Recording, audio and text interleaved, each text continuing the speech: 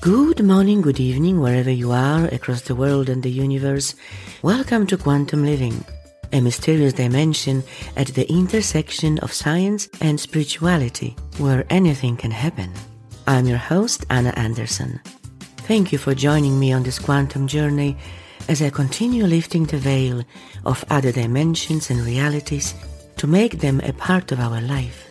As always, please take away from the show only what resonates with you and discard the rest or put it aside for later.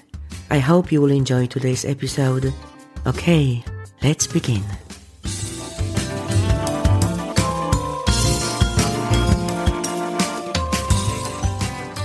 Hello and welcome to yet another fascinating episode of Quantum Living. I have always been intrigued with the quote-unquote supernatural phenomena and people possessing secret knowledge and skills.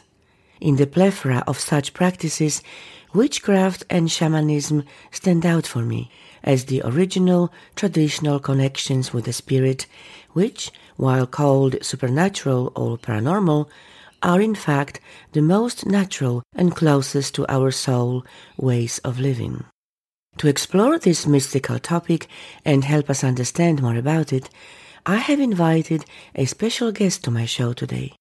Thomas Moon-Eagle is a shamanic practitioner, artist, author, Reiki master, and teacher based in Louisville, Kentucky.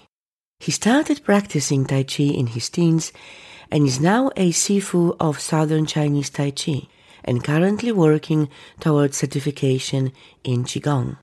Thomas studied various esoteric practices and holistic approaches to self-empowerment for many years. He is a spiritual coach, incorporating his esoteric background with modern science, which is the space I love to explore. And he's now joining me from Louisville.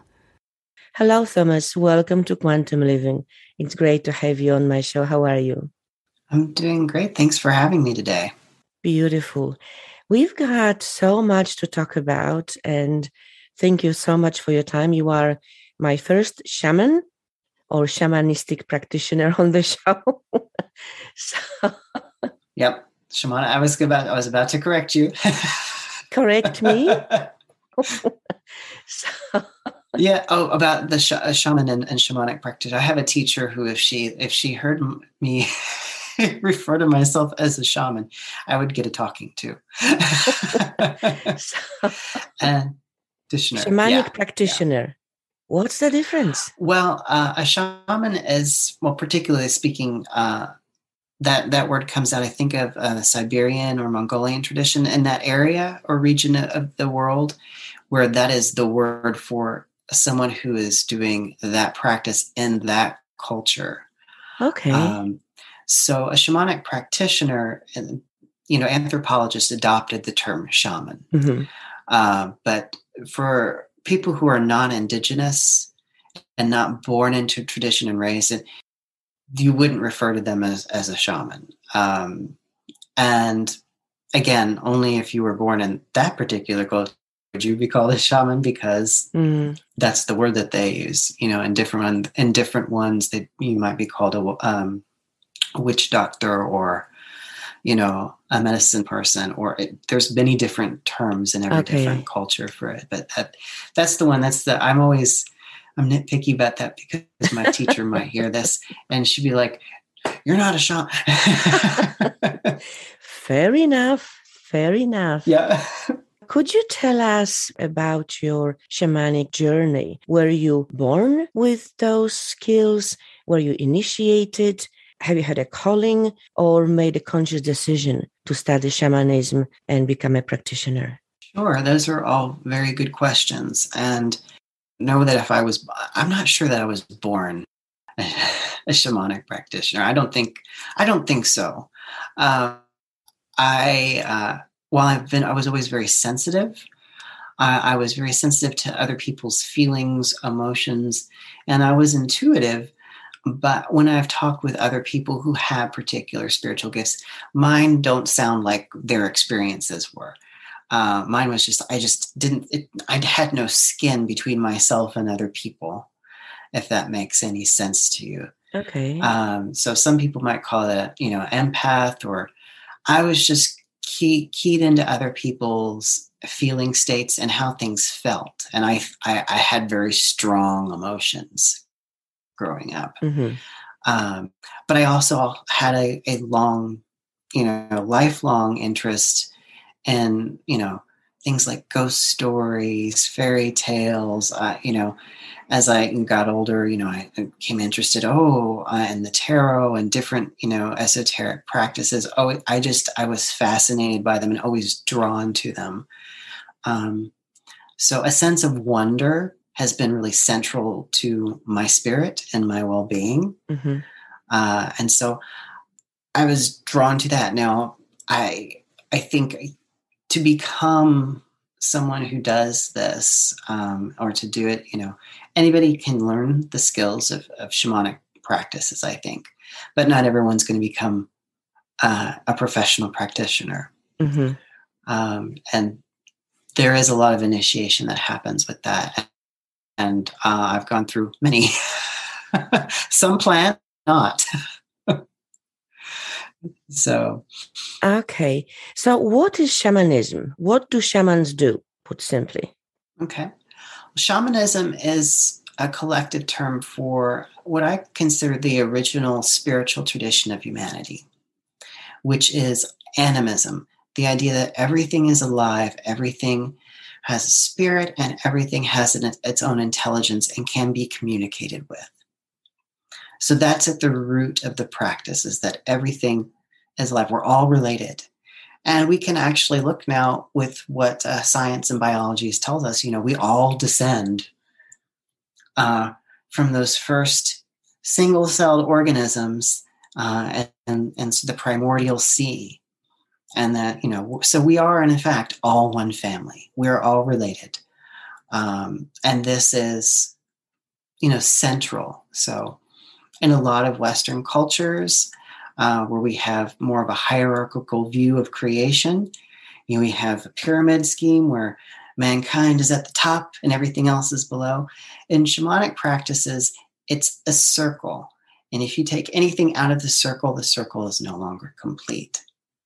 So everything matters. Everything is important. Everything deserves honor and respect. So that's at the basis now of what it is. As far as what shamanic practitioners or shamans do, our job is basically to communicate between this world and the world of spirit.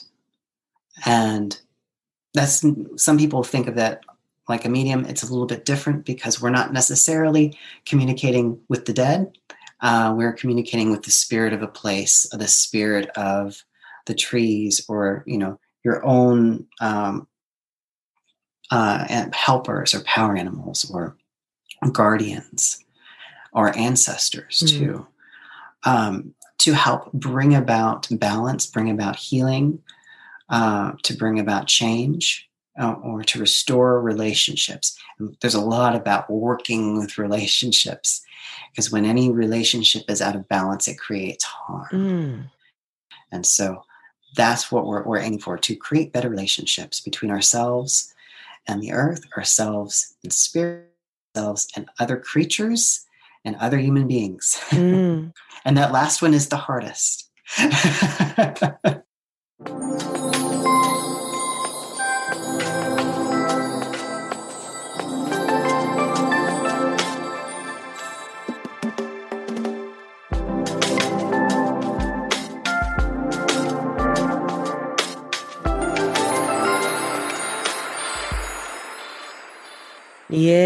Yes. Thank you for that. And I really love it's not a metaphor, it's an explanation of the concept of shamanism as a circle, because in a circle there is no beginning or end. Everything is connected. So thank you for that.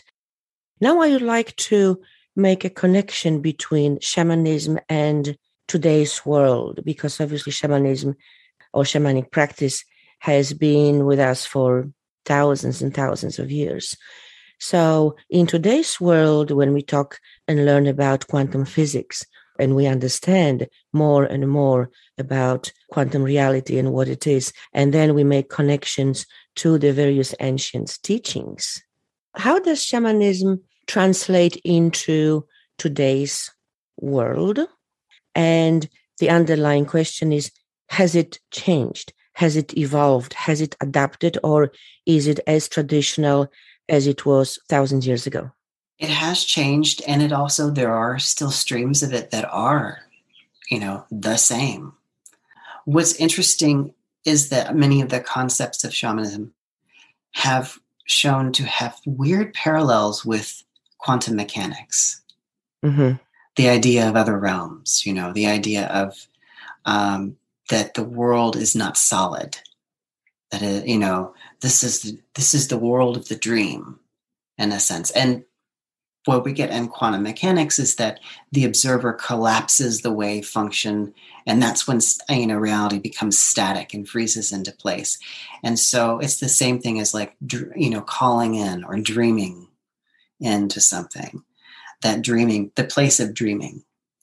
And dreams are very powerful in shamanism. You can have healing dreams. You can have dreams. I've had a history of dismemberment dreams, which when they first started was very disturbing to me. And I went to one of my teachers and I said, "What is this about?" And she's like, "Oh, that's great. That's like a real big compliment to get, dismembered in a dream by a power animal. That's wonderful. That's a big healing event." I was like, it didn't feel that way.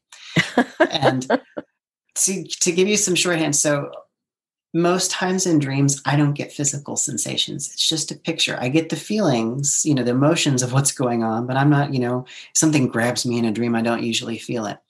When I have a shamanic dream, a dismemberment dream, I do physically feel that. So I did feel the pain of being torn by an animal and bitten. Wow. And I would wake up and I would feel it for about half a second still when I would wake up from it. So they weren't exactly pleasant dreams for me or restful, but they were apparently necessary and supposed to be healing. And so now what I do is, if I haven't had a journey or a shamanic journey, which is different from sleep, and we'll talk about journeying in a bit, but if I haven't done a dismemberment journey in about 6 months, I make sure I get that journey in, because if I don't, it will happen when I'm asleep. And I don't want it to happen when I'm asleep because I will feel that dismemberment physically while I am dreaming. And then when I wake up, I will not have had a full night's sleep. So I'm proactive with those nowadays. In fact, just 2 weeks ago, I took two different separate journeys and got dismembered twice. So I'm good for about 6 months now, until the spring for me. I'm good on dismemberment. I don't have to worry about it. So okay. Unless I get told otherwise. Right. Okay, so let's talk about shamanic journey then, and why that particular journey of being dismembered by an animal. Why is it so significant? Sure. Okay. Well, I'll start with what a shamanic journey is, or at least how I look at them. With journeying, what you're doing is you are sending the perceiving bit of your consciousness out into a non-ordinary reality. So you are going into the spirit realm. And in shamanism, general core shamanism separates this into 3 different layers or 3 different realms: the lower world, the upper world, or the middle world. Now, we live in the middle world. Or I should say, we live in one of the middle worlds. There's a whole bunch of them. And the way I was taught is that in the lower world and the upper world, nobody can tell you a falsehood. No one can lie. Now, they also don't have to talk to you. So, but if they answer you, what they said is factually true as far as they are aware of it. Now, if you journey into the middle world, it gets a little trickier because you have to learn discernment. Like, who can you trust in the middle world? Which spirit is like, I don't know about this one. And to give you an idea of like what other middle worlds there could be, probably the most famous one is probably the realm of fairy as one.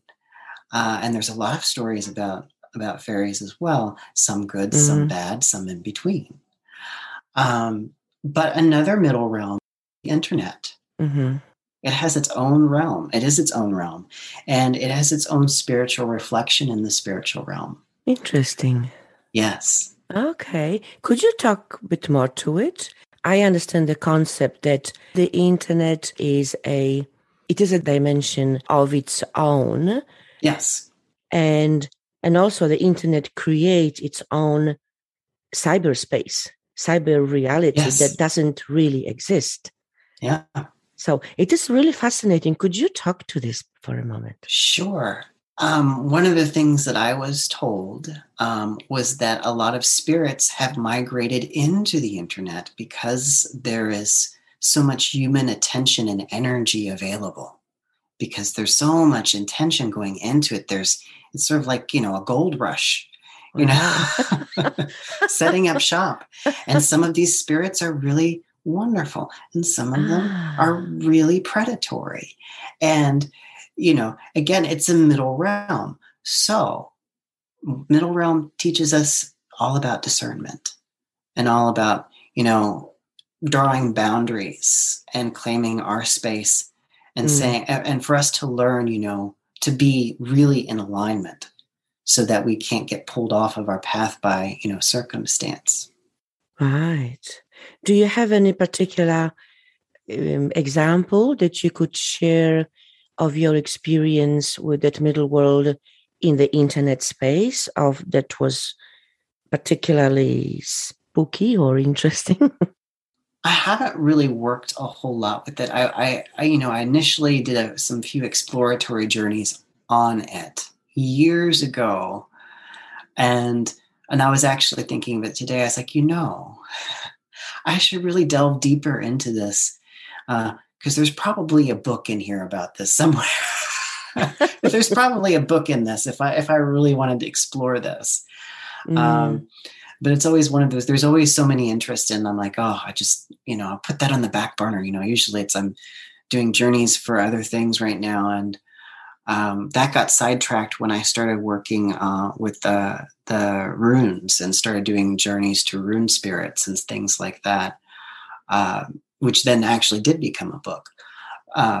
So I've been thinking lately, I need to go back and revisit some of that stuff. And because it is really interesting. If you think about a lot of myths and you have in the North American tradition, in some tribal societies, you have a grandmother spider who had, they make the dream catchers that was something that grandmother spider taught. And so this idea of catching dreams, or particularly those were meant to catch bad dreams, but let the good ones through.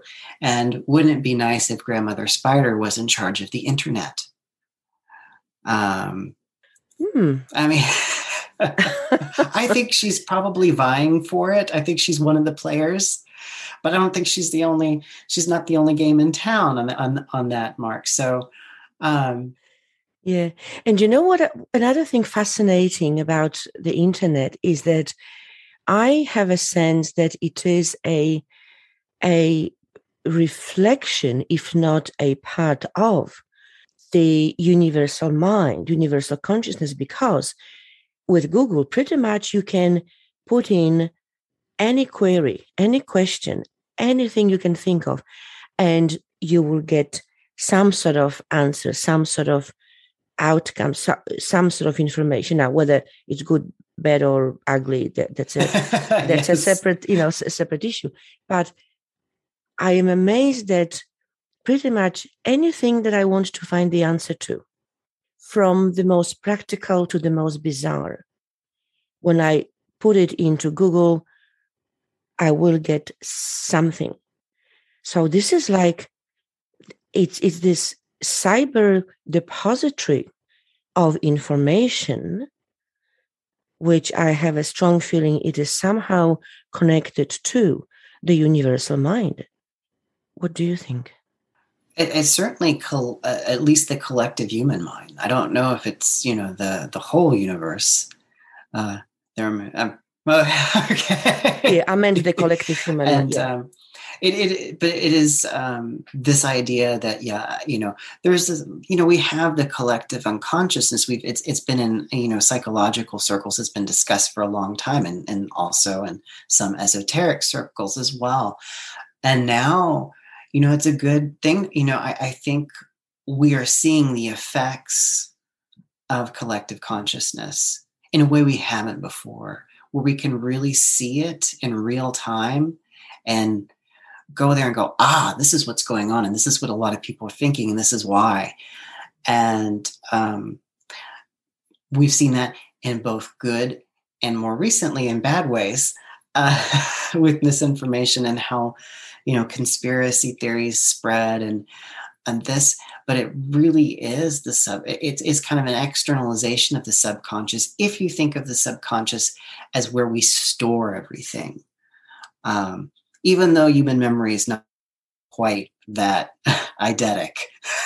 It's not perfect. We reconstruct things over time. That's the latest, I think, and how memory works is that we always, whenever we remember something, we're reconstructing it, and where we are and what we're going through changes how we experience that memory and can even change the memory. Whereas if you Google something, it's going to be, and then you get to a page that should be the same page until somebody edits it, right? Yeah. So it's not exactly the same, but it is very similar. And you can look at just the internet. Beginning, an introduction. Yeah. And, lately I've been saying, for my own health and safety, I must not read the comments on the internet. And if we look at, just even our own subconscious and some of the thoughts that go through our heads. Yeah. And going, I used to start saying when I was thinking some things that I was like, I'm kind of ashamed I thought that, I would start saying things like, that thought is unworthy of me. Meaning I'm better than that thought. That is, I am not going to claim that. Yes, it passed through my head, but I'm not going to claim that as part of me. I'm going to say, yes, I experienced that thought. That thought does not get to define who I am.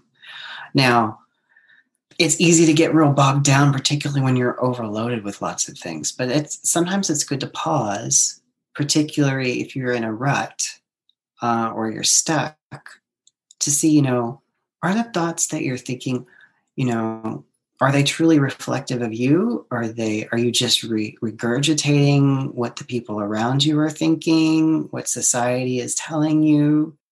And at the same time, that's not me telling people to avoid troublesome thoughts or to avoid, difficult ones or, difficult feelings, because there's power in those too. And it's learning to balance those that really, truly makes us human and really brings us into our own power. So I always tell people, emotions, feelings, and thoughts, it's like having a whole huge box of crayons and you have your favorite colors. But if you really want to paint an accurate picture or really, if you want to make a masterpiece, you have to learn to use all the colors. Yeah. So, if we take all the sadness out of our life, it's not a complete life, And it's the same thing. If you take all the happiness out of your life, it's not a complete life either. And all the shades of that in between.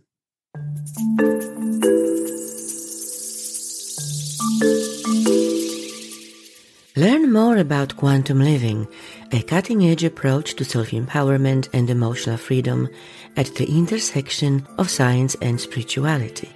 It is the master key to understanding how life works and gives you many tools and strategies to change your life experiences. Whether dealing with emotional addictions, relationship issues, self-sabotage blocking the progress and achievement in your life, or any other challenge, quantum living is the space you want to be in. My quantum living coaching program is as psychological, spiritual, and esoteric as it is educational and practical. In the advanced stage of the program, I will take you on a quantum soul journey in a deep theta state to other dimensions and realities which is an amazing and profound experience. I also invite you to sign up for Quantum Talk, my free monthly newsletter with a blog, updates and special offers. When you do, you will instantly receive a download copy of my book, The 7 Keys to Quantum Communication, absolutely free. To book your free diagnostic session and receive your free book, visit quantumliving.com.au today. You'll be glad you did.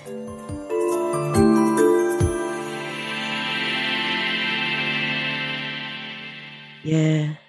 So it's about discernment.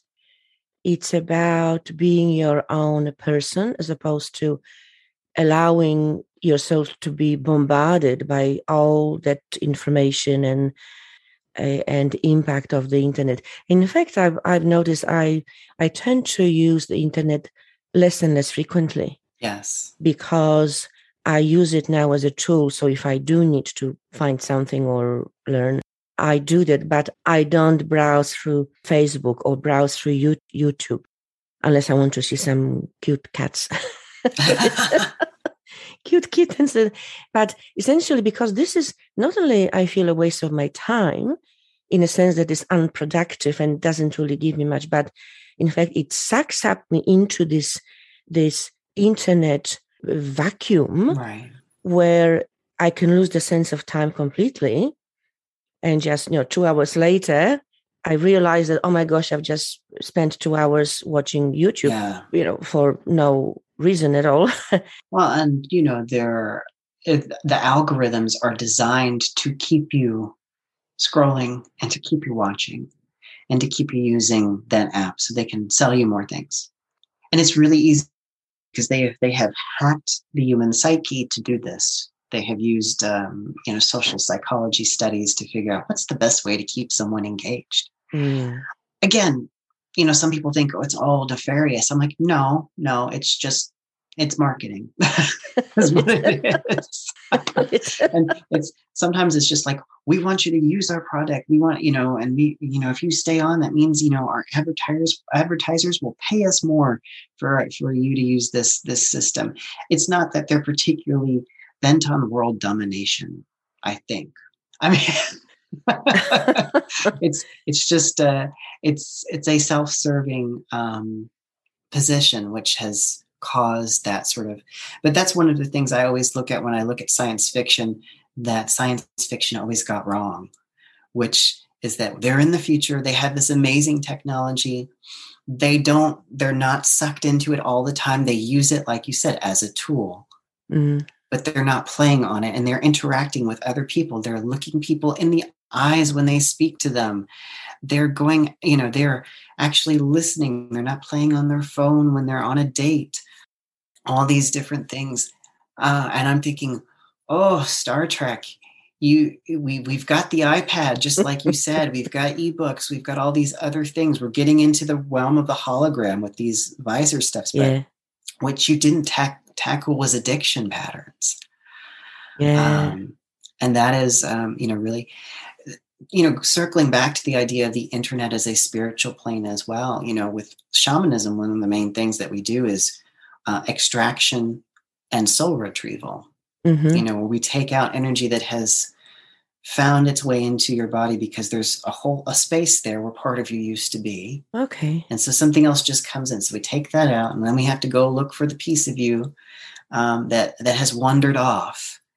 And I should be looking, I should probably, for a lot of my clients, be looking in the internet, not the action, not Google, but, the spiritual internet, and seeing, where in the social media, spheres has this piece of you gone to?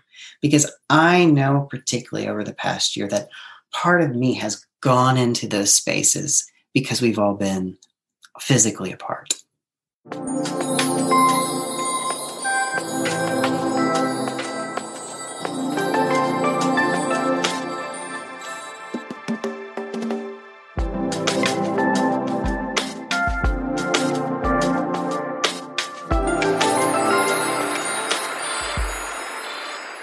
Yes. So how can you tell that someone has lost a soul fragment or fragments recently or over the years? And then what is the process of retrieval, just in a nutshell? I would say that the easiest way is if someone just does not seem like themselves.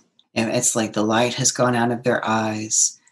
They have trouble laughing anymore. They don't smile, all these different things. And of course, things are going to happen in our life that, we grieve, we do, and that's fine. But when just someone does not, it's hard to put into words, but I remember seeing a friend, it had gone through this very horrific thing, and I just looked in their eyes, and the eyes felt empty, and I was like, "You need some soul retrieval work done."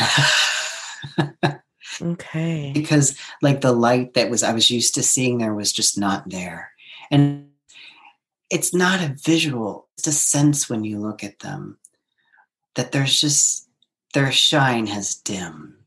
It's easier for people if you know the person, or if I'm in session with one and I'm asking them questions. So what's going on? And I'll feel around. I'll get indicated that. But just in your own life, you'll know when people are, running on empty, as it were, where there's a lot of them. And I know when I'm missing parts of myself because I'm more anxious. I can't seem to get anything done. I'm not excited about creative work or projects. And I'm always, if I'm not watching how to do something on YouTube, and getting excited and then running off and trying to do it myself, then there's something going on. Okay. So when doing soul retrieval, do you connect with the spirit and engage the spirit in the process, or how do you do this? Well, there's a couple different ways to do this work. If you go the traditional route, you would journey with your power animal. They would tell you, yep, they're missing, let's pull out what's not them. You would do that and send that off to be healed. And then you would go and look in one of the realms for the missing piece. And either your power animal or another guide would lead you to that. And then you'd convince that to come back. Now, a lot of times I do the more quantum way, which is more modern, because a lot of times there with the drum and a rattle, people are, on over the internet on a call like this or on the phone. And so I just feel, and I send my awareness out, and I just kind of call it. I feel like when it left, how old were they? And I track it back, and I just kind of coax it back in. So it's more an energetic retrieval. Working with energy, yes, as we now understand. It's the same thing. I still have my guides and helpers there. But it's more of a feeling thing rather than, I'm going to send my consciousness and no, I'm reeling it back in, and you could do that because quantum entanglement. If it was once a part of you, it's still a part of you. And if you got you there, you can feel and find where the other part of it is. So you can just kind of call it back. In most cases, sometimes you have to do the more ritualistic way, again, because depending on how long it's been gone and, how ready and willing the person is to reintegrate. Sometimes you need more meat to the process, more substance there, more something for their consciousness to grab a hold of, like some sort of ritual or ceremony. Right. What do you think, and what is your take on entity and spirit attachments? That is, I would say, very common, but also generally not how people think of it.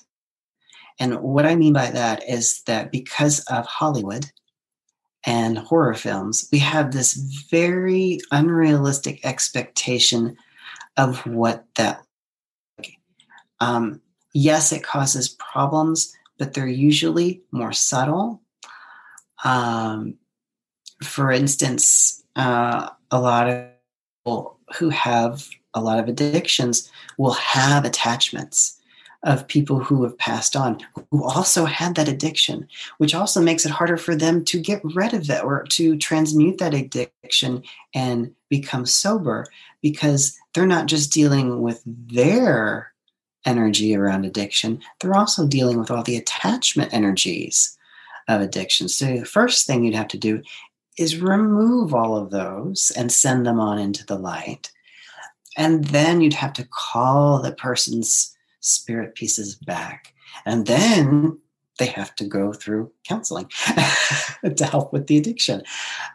So, there's a whole progression. That's one example. But people think of I say depossession and people think The Exorcist. I'm like, not usually, no. It's not like that. I've only had one or two cases that were kind of scary. And it was mostly, for those people who have had an attachment for many, many, many years. That's where it becomes an issue, because there is a confusion of a person's identity. So if something has been with you since childhood, if I were to take that out, you would feel very strange, because what you thought of as you, a big part of what you thought of as you, was not actually you. So for a while, you don't know who you are, even when I've brought the actual you back. Mm-hmm. And that can be very anxiety provoking for people, to not know who you are. And I'm like, and I tell people that, I feel like if we're doing depossession, even if it's been a recent thing, I'm like, if we're doing, I was like, you might feel weird for a week or two. You might get a little bit anxious. That's part of the process of healing here. Just know that, and it'll pass. And usually that takes care of the problem, or at least gets it to a manageable level until they get through that transition period and they recenter themselves and they become secure in who they are and their identity. But there's an idea, I think a lot of people have, that entities or spirits that are in a person are malevolent. Just rarely the case. It's sort of like, is when you get a cut and you get some bacteria in that, is that bacteria evil? No, it's opportunistic. So it's the same way. That are there some that are? Sure. I mean, you could say the same about people. There are wonderful people. There are terrible people. There are people that are in between. Yes. And a lot of times, if it's an actual person, they mistook the person's life force energy as the light and just latched onto them. It was a safe, warm place. They were alone in the dark. Now they're not alone anymore. So can you remove them if they? Oh yeah, they are bothering the person? I'd say remove them even if they're not bothering the person, because they don't belong there. So just by being there, it means that person can't fully integrate their own energy. So they can't fully stand in their power. Yes. So that in itself is causing, I'd say it's causing harm. Is it malicious harm? Not generally, no, but the person can't live to their fullest if there is something else in them that is not of them. Yes. So I'm always, now the strangest thing that I ever had happen was I had someone that had something in them from the time that they were very, very, very young. And I did everything I could to try to remove it, and it would not leave. And what I found out is that all the things I would do was to do something if something was malevolent and trying to, well, this was not malevolent. It was wrong in doing what it had done to bind to this person. But it had been, I guess, a relative that had passed on and that had taken a particular shine to this young descendant and wanted to protect them.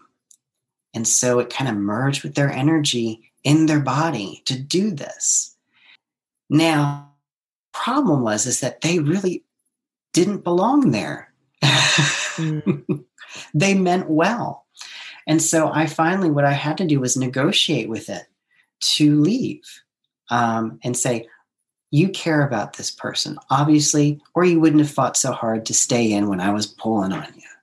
And you really do care and love this person. And I gotta, yes, that's true. Like, I tried to say, you are not helping them by being in them.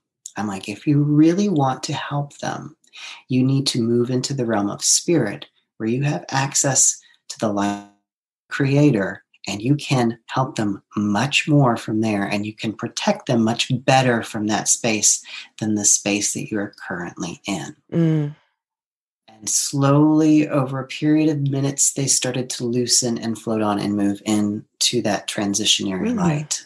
And for sure enough, that person did have that sort of anxiety when they were gone, because, again, since they were like 3 or 4, just felt different somehow. It's just completely different. So that's, that can happen. And that's one of the, I wanted to say, because, again, this is because of popular culture and movies. We have this idea that anything that is there is malevolent, and it's not true. Yeah. Sometimes things mean well, but sometimes when you mean well, you still mess up.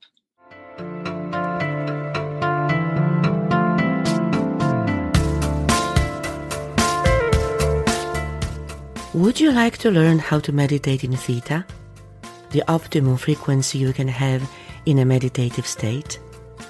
By popular demand, I have created an instructional Theta meditation package containing a guided audio meditation and an introduction booklet.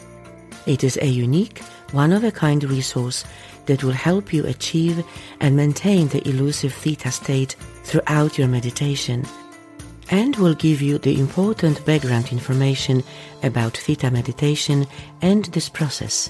For more details, please go to the store on my website at quantumliving.com.au.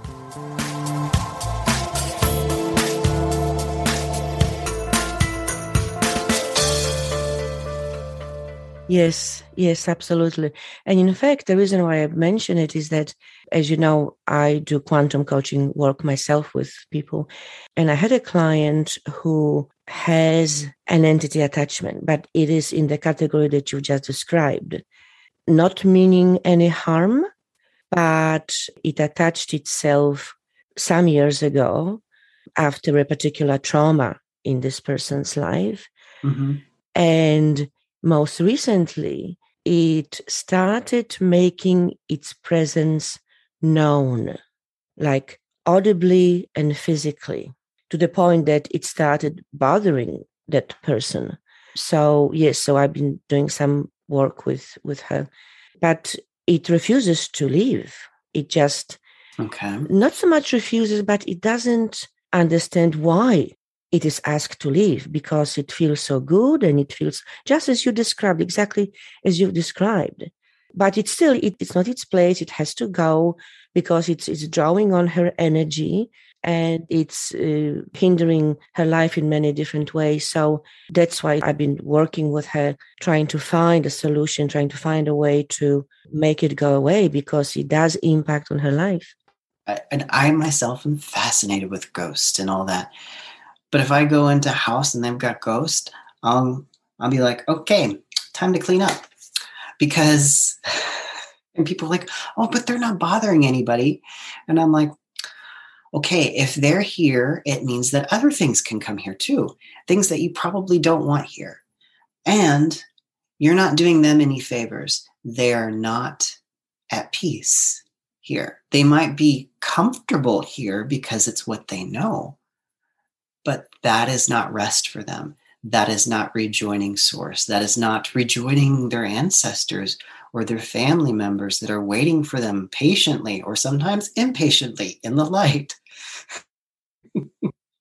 So it's really important, when I remove something that some people might call malevolent, I call in forces that are taking it away, not to punish, but they're taking it away to be healed itself. Yes.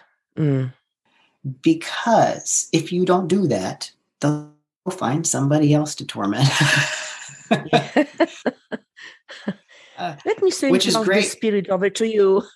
Yeah, which is great for repeat business, I guess, but is not good overall for the community and the world. The more so.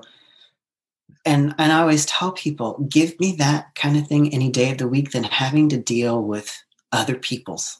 And what I mean by that is entities are easy to deal with in comparison to dealing with people who are throwing negative energy at you or shaping energy with malicious intent. And the reason I say that, it's not that we can't do anything about that. It's just that people just don't stop a lot of times unless they are stopped. And I have seen this over and over again where people will do things with energy that are not good.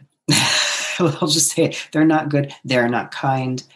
And I can remove an entity and send it on its way to heal, and it will never trouble you again. I cannot make somebody else disappear without problems.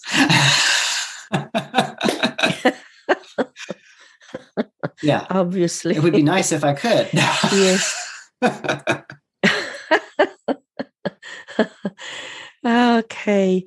Now, when we are talking about beings from another world, so these include beings in the higher dimensions or of higher frequency, such as spirit guides, saints, ascended masters, angels, Gaia spirits, whatever you want to call them.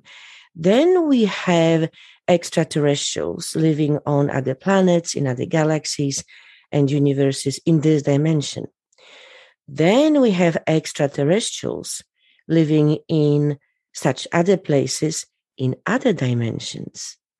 And then we have humans visiting us from the future, different time-space continuum. So there's a whole plethora of beings, quote unquote, from or out of this world or from another world. My question is, which of these categories, if you can possibly think of it in this way, have you been interacting with out of all those different types?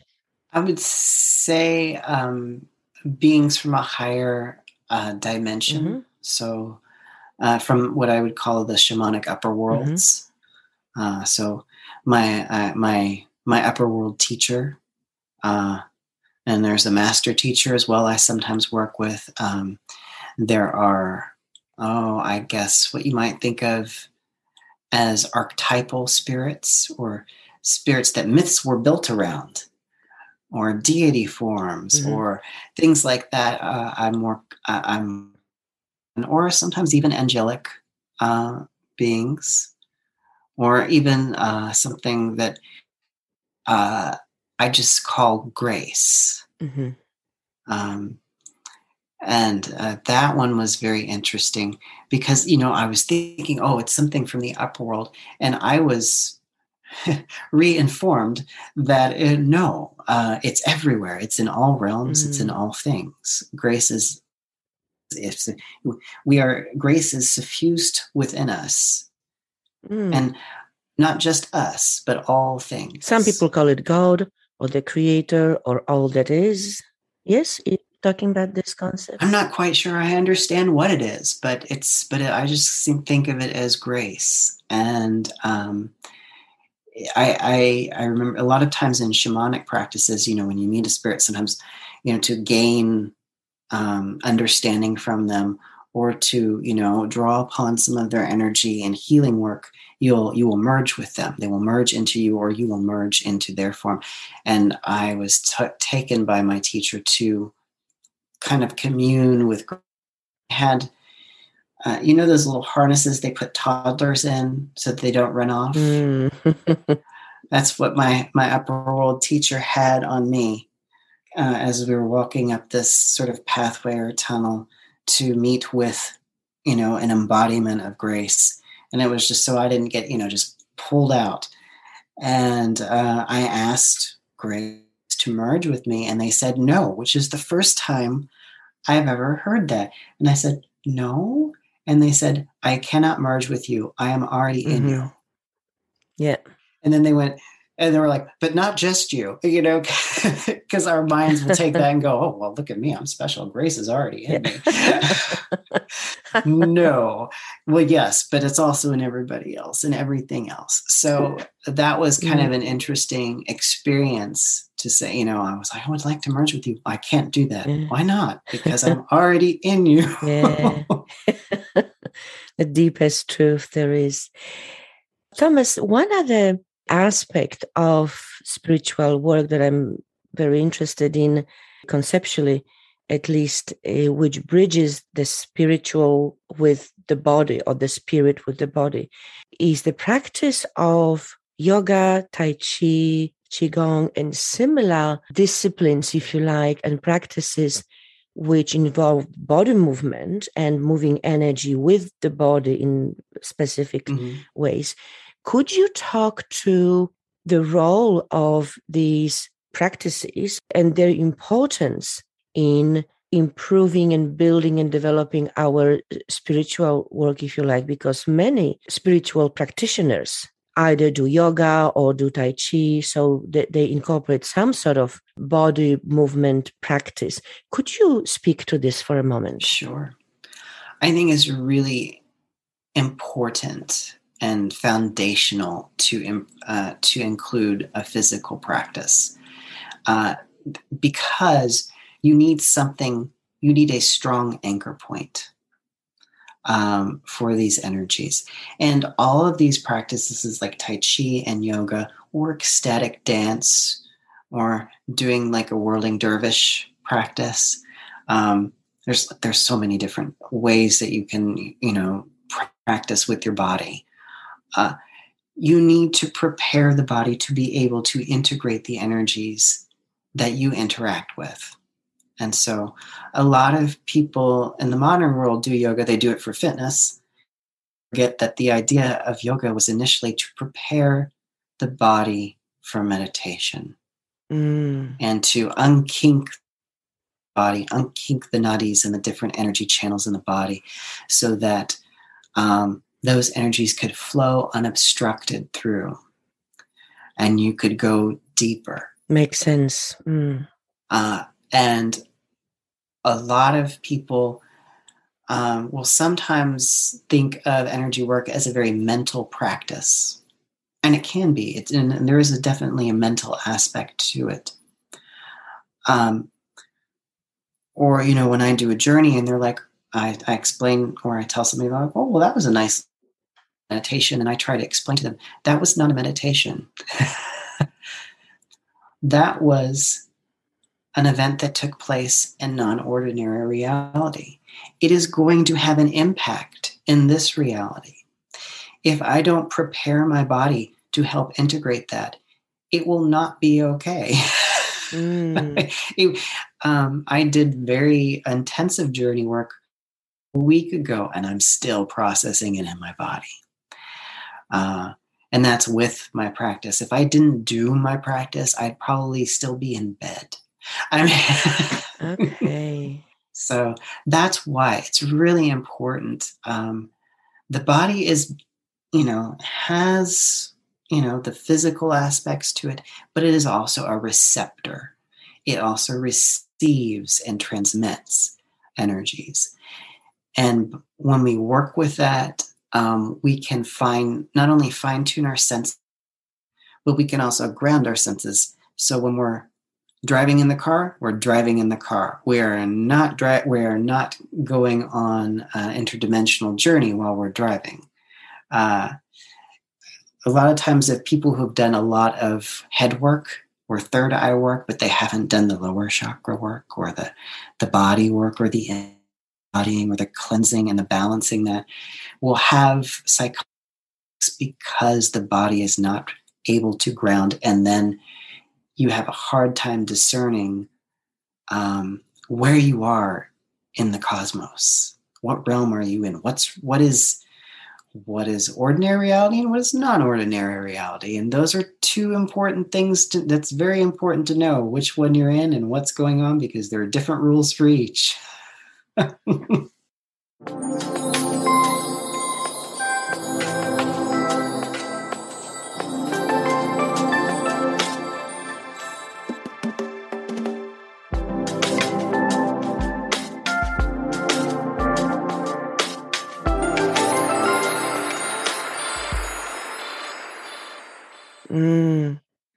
Yes.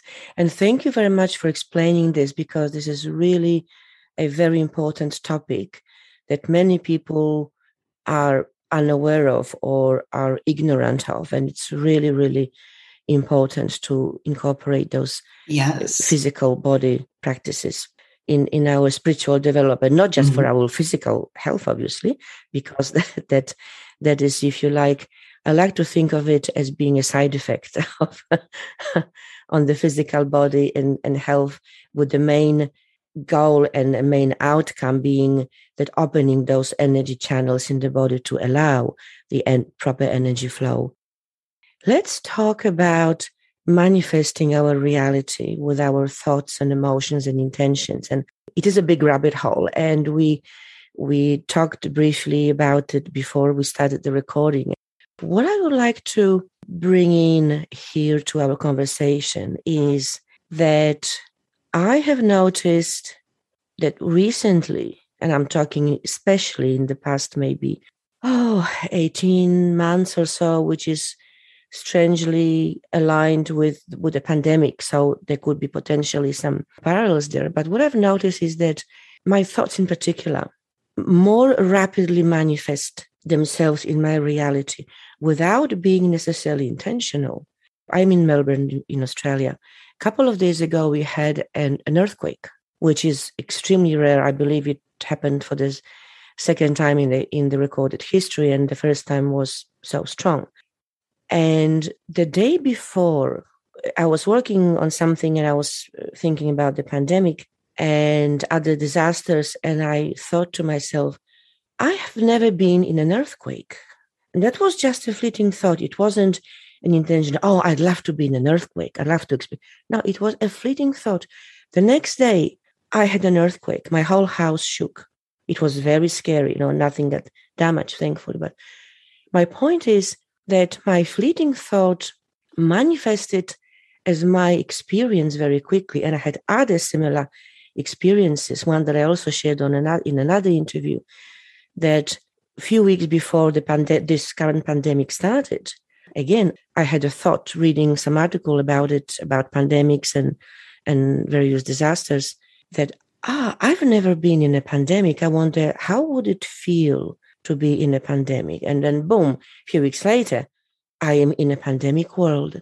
So I've noticed that there is an increasing frequency and decreased time frame in which my fleeting thoughts, not my intentions, but fleeting thoughts get manifested very, very quickly. It's like the universe was saying, oh, well, you are wondering about this experience. Here you are. Here is your experience.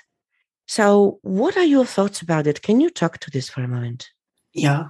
I would say we talked about,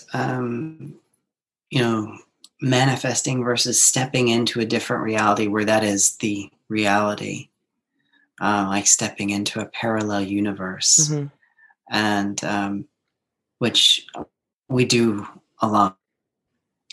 We don't know that we're doing it. A lot of people think, like, if you have deja vu, you've stepped into a parallel universe.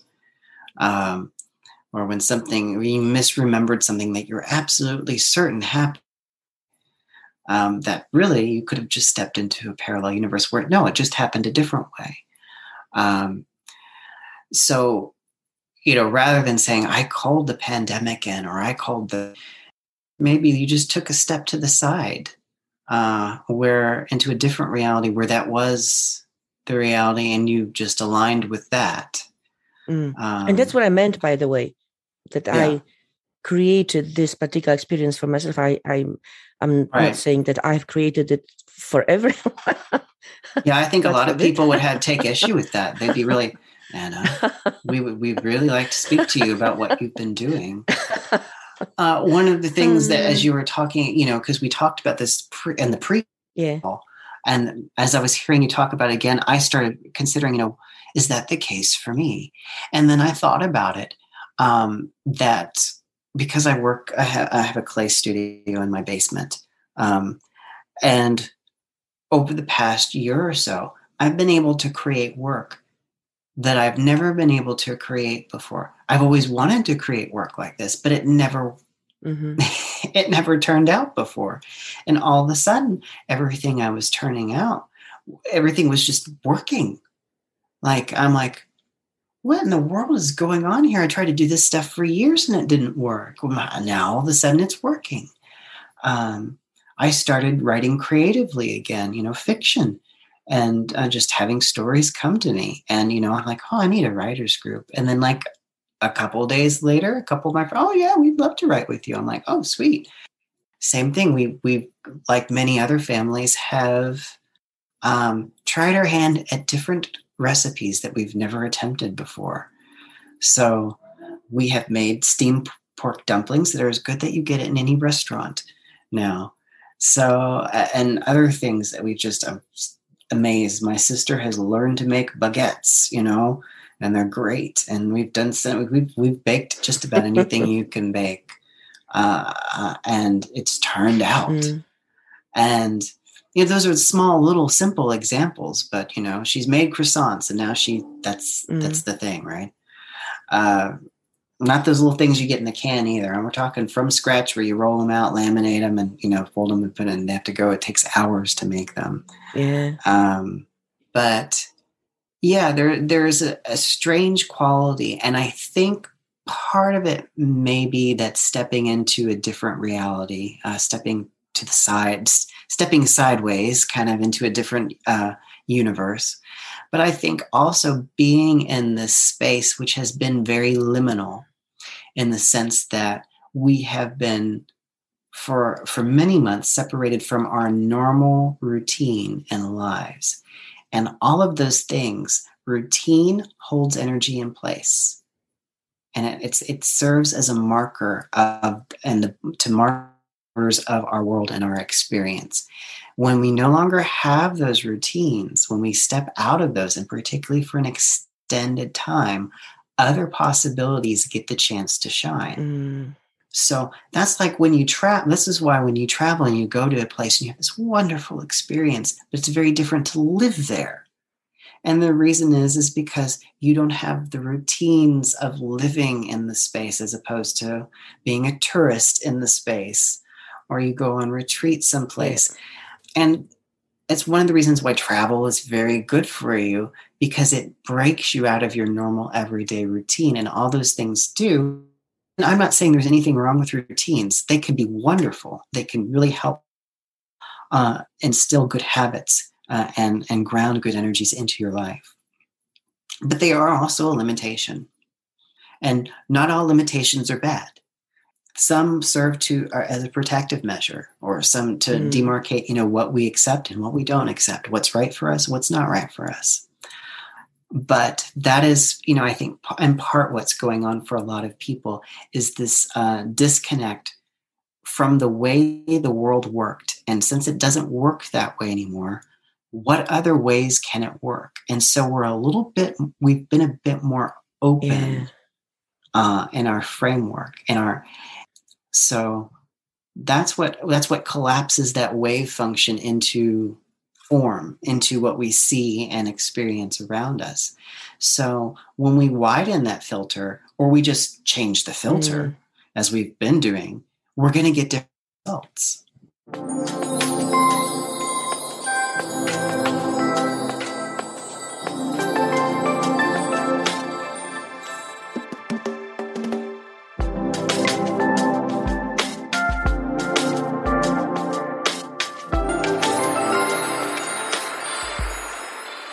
Yes, absolutely. Do you think that what's been happening with accelerated manifestation of our thoughts and switching the realities, that this is connected or a part of the ascension process? What are your thoughts about this? A lot of spiritual camps, you fall into two different, camps with it. And one is ascension kind of spirituality, and the other one is embodiment spirituality. Now, I fall into the embodiment category. Now, I came into the spiritual world seeking ascension, and then I kind of fizzled with that. I went burned too bright, too fast, and burnt out. thought. So what's the difference between the two? Ascension is sort of the way at least the way it has been described. Now, some people say, no, that's not what it means. I'm like, well, this is how people have described it, or how it comes off to as me, is escaping the human condition and limitations of the physical, and escaping sort of all the negative. And, is this a kind of magically peel back, sort of like Dorothy opens the door and she's now in Oz. It's all Technicolor. Look, there's ruby slippers and everything. And for embodiment, for me, it's sort of like, okay, I see these beautiful, loving potential energies. How do I transform myself to anchor some of those here in the world where it's really needed? Mm-hmm. And that is a lot of times less attractive to people because it's messy. Mm-hmm. Anything, because it involves personal dynamics. It involves your relationships with your families, with your partner. And it's challenging, and it's difficult. Really, yeah. Or I should say, it can be really challenging. It can be really hard. Is it always? No. Are some things harder for some people than others? Sure, but that's always going to be the case. And so it's sort of accepting that we live in a physical realm in the moment, and that everything is not perfect. But what can we say to make it, at least where we are, a more loving space? And that's just sound, when you try to sell people on it, just doesn't sound as sexy as like, oh, the dawn is going to come and we're going to be in a new age. It's going to be a golden age. All the problems will be gone. And it sounds great, but the problem is that we still are who we are, and people are who they are. And so that's my take on it, is that we got to get better at dealing with ourselves and dealing with other people. And I think that's actually how we get to the new age, is when we work on ourselves. Because if anything else has been shown, I mean, we can do anything if we put our minds to it, and there's a collective will to get something done. We can do it. I mean, we came up with a groundbreaking vaccine, lickety split, and it works. Yes. Yeah. And people are like, wow, well, how did that happen? And they're suspicious of it. I'm like, look, when you give something unlimited funding,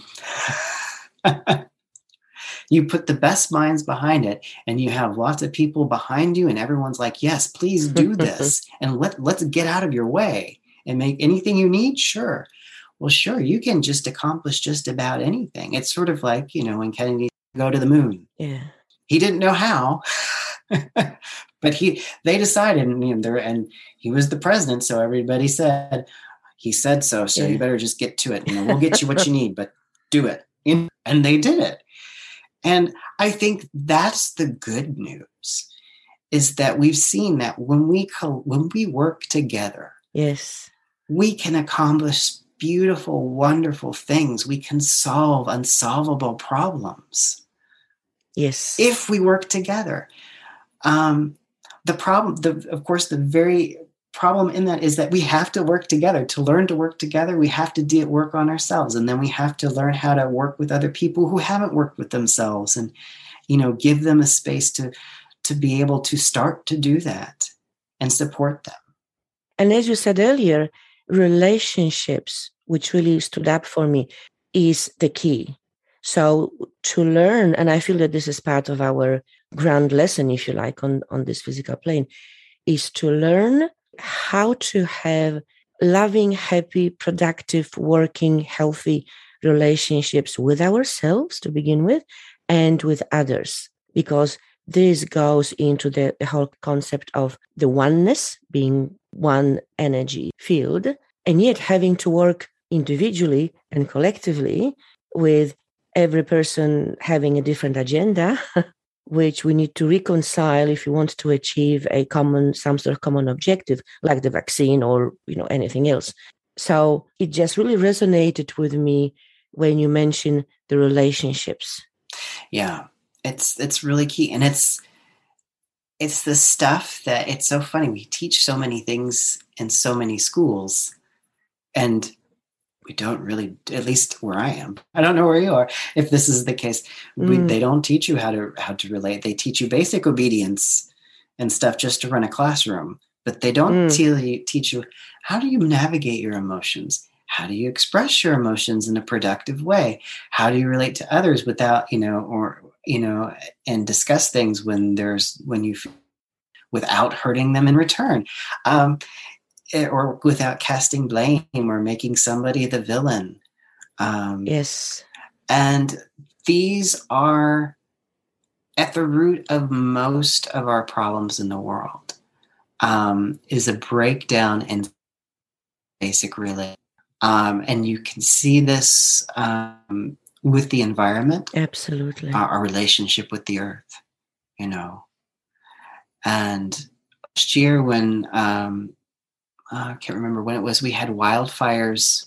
Half the country was on fire out west. And this was right as we were going into the end of the summer and into the fall, and out west. And I've worked with some weather shamanism before, and groups, and journey to the wildfire, see if what they can do. And I remember going to the spirit of the wildfire and pleading with it, please, can you dissipate, calm down, or avoid these populated areas, because these people are going to have to flee and go into shelters, and that's going to spread the virus even more. And what the wildfire said to me was, you seem to think that I and the virus are separate things. We're not. Interesting. And it was like, and no, I'm going to go where I'm going to go. I'm going to do what I'm going to do. This is why I'm here. And that is a very common refrain from many weather spirits when you go to journey them and ask them to please stop. Okay. They're like, no, I will not. They need to do their job. They need to do their job. I remember journeying many years ago to a snowstorm, and the news stations were going, oh, the snowmageddon, snowpocalypse. And I asked them, could you please just lessen and dissipate? And it said, absolutely not. We've had this planned for 6 months. What, are you crazy? And they said, do you have any idea how many babies are going to be born because I'm coming this weekend? Yes. So there's always a plan behind the plan. Yeah. Even in the spirit world. Well, we mentioned teachings, Thomas. Could you tell us about your work and your offerings and how people can connect with you? And obviously, I will include all the links in the show notes. Well, I do a lot of different healing work and also readings for people. And I do have a website. If you go to thomasmoonicle.com, you can find me there. And I also have 2 YouTube channels. So one is focused on healing videos. It's sort of, I like to call it my sample channel, because it's like a taste of what it might be like to get a little mini session from me. And then I have another one that is focused on instructional for Tai Chi and Qigong. So, and that one, of course, and I do live streams on that one once a month, as well as I post instructional videos there when I can. Yes, and I also saw on your Patreon page you have some exclusive videos for your supporters. Yeah, I do a monthly healing teleconference. It's a sort of a group healing that I do for my patrons. On Zoom? No, currently it's just an audio recording. It's an audio call because it doesn't really depend. A lot of my work does not depend on visuals. Because it's energy. So people are like, don't you need to see me? I'm like, not really. I'm in your energy.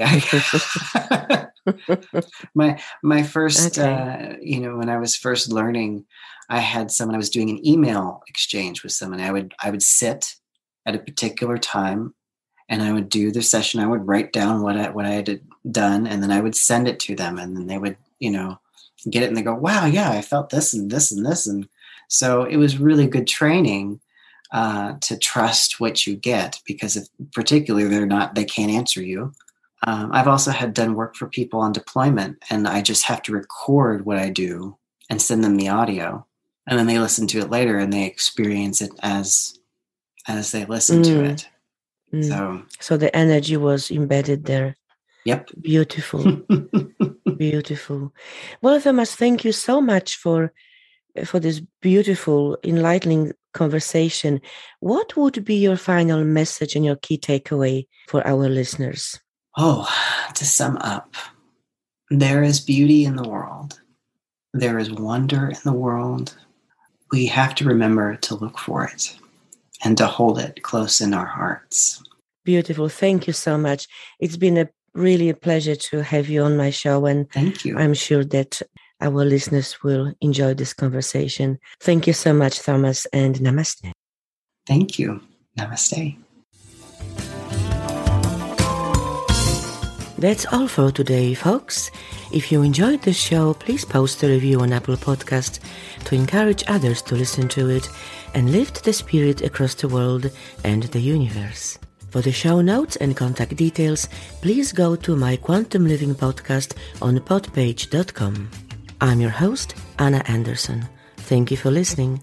I look forward to connecting with you on the next episode of Quantum Living. Until then, be well.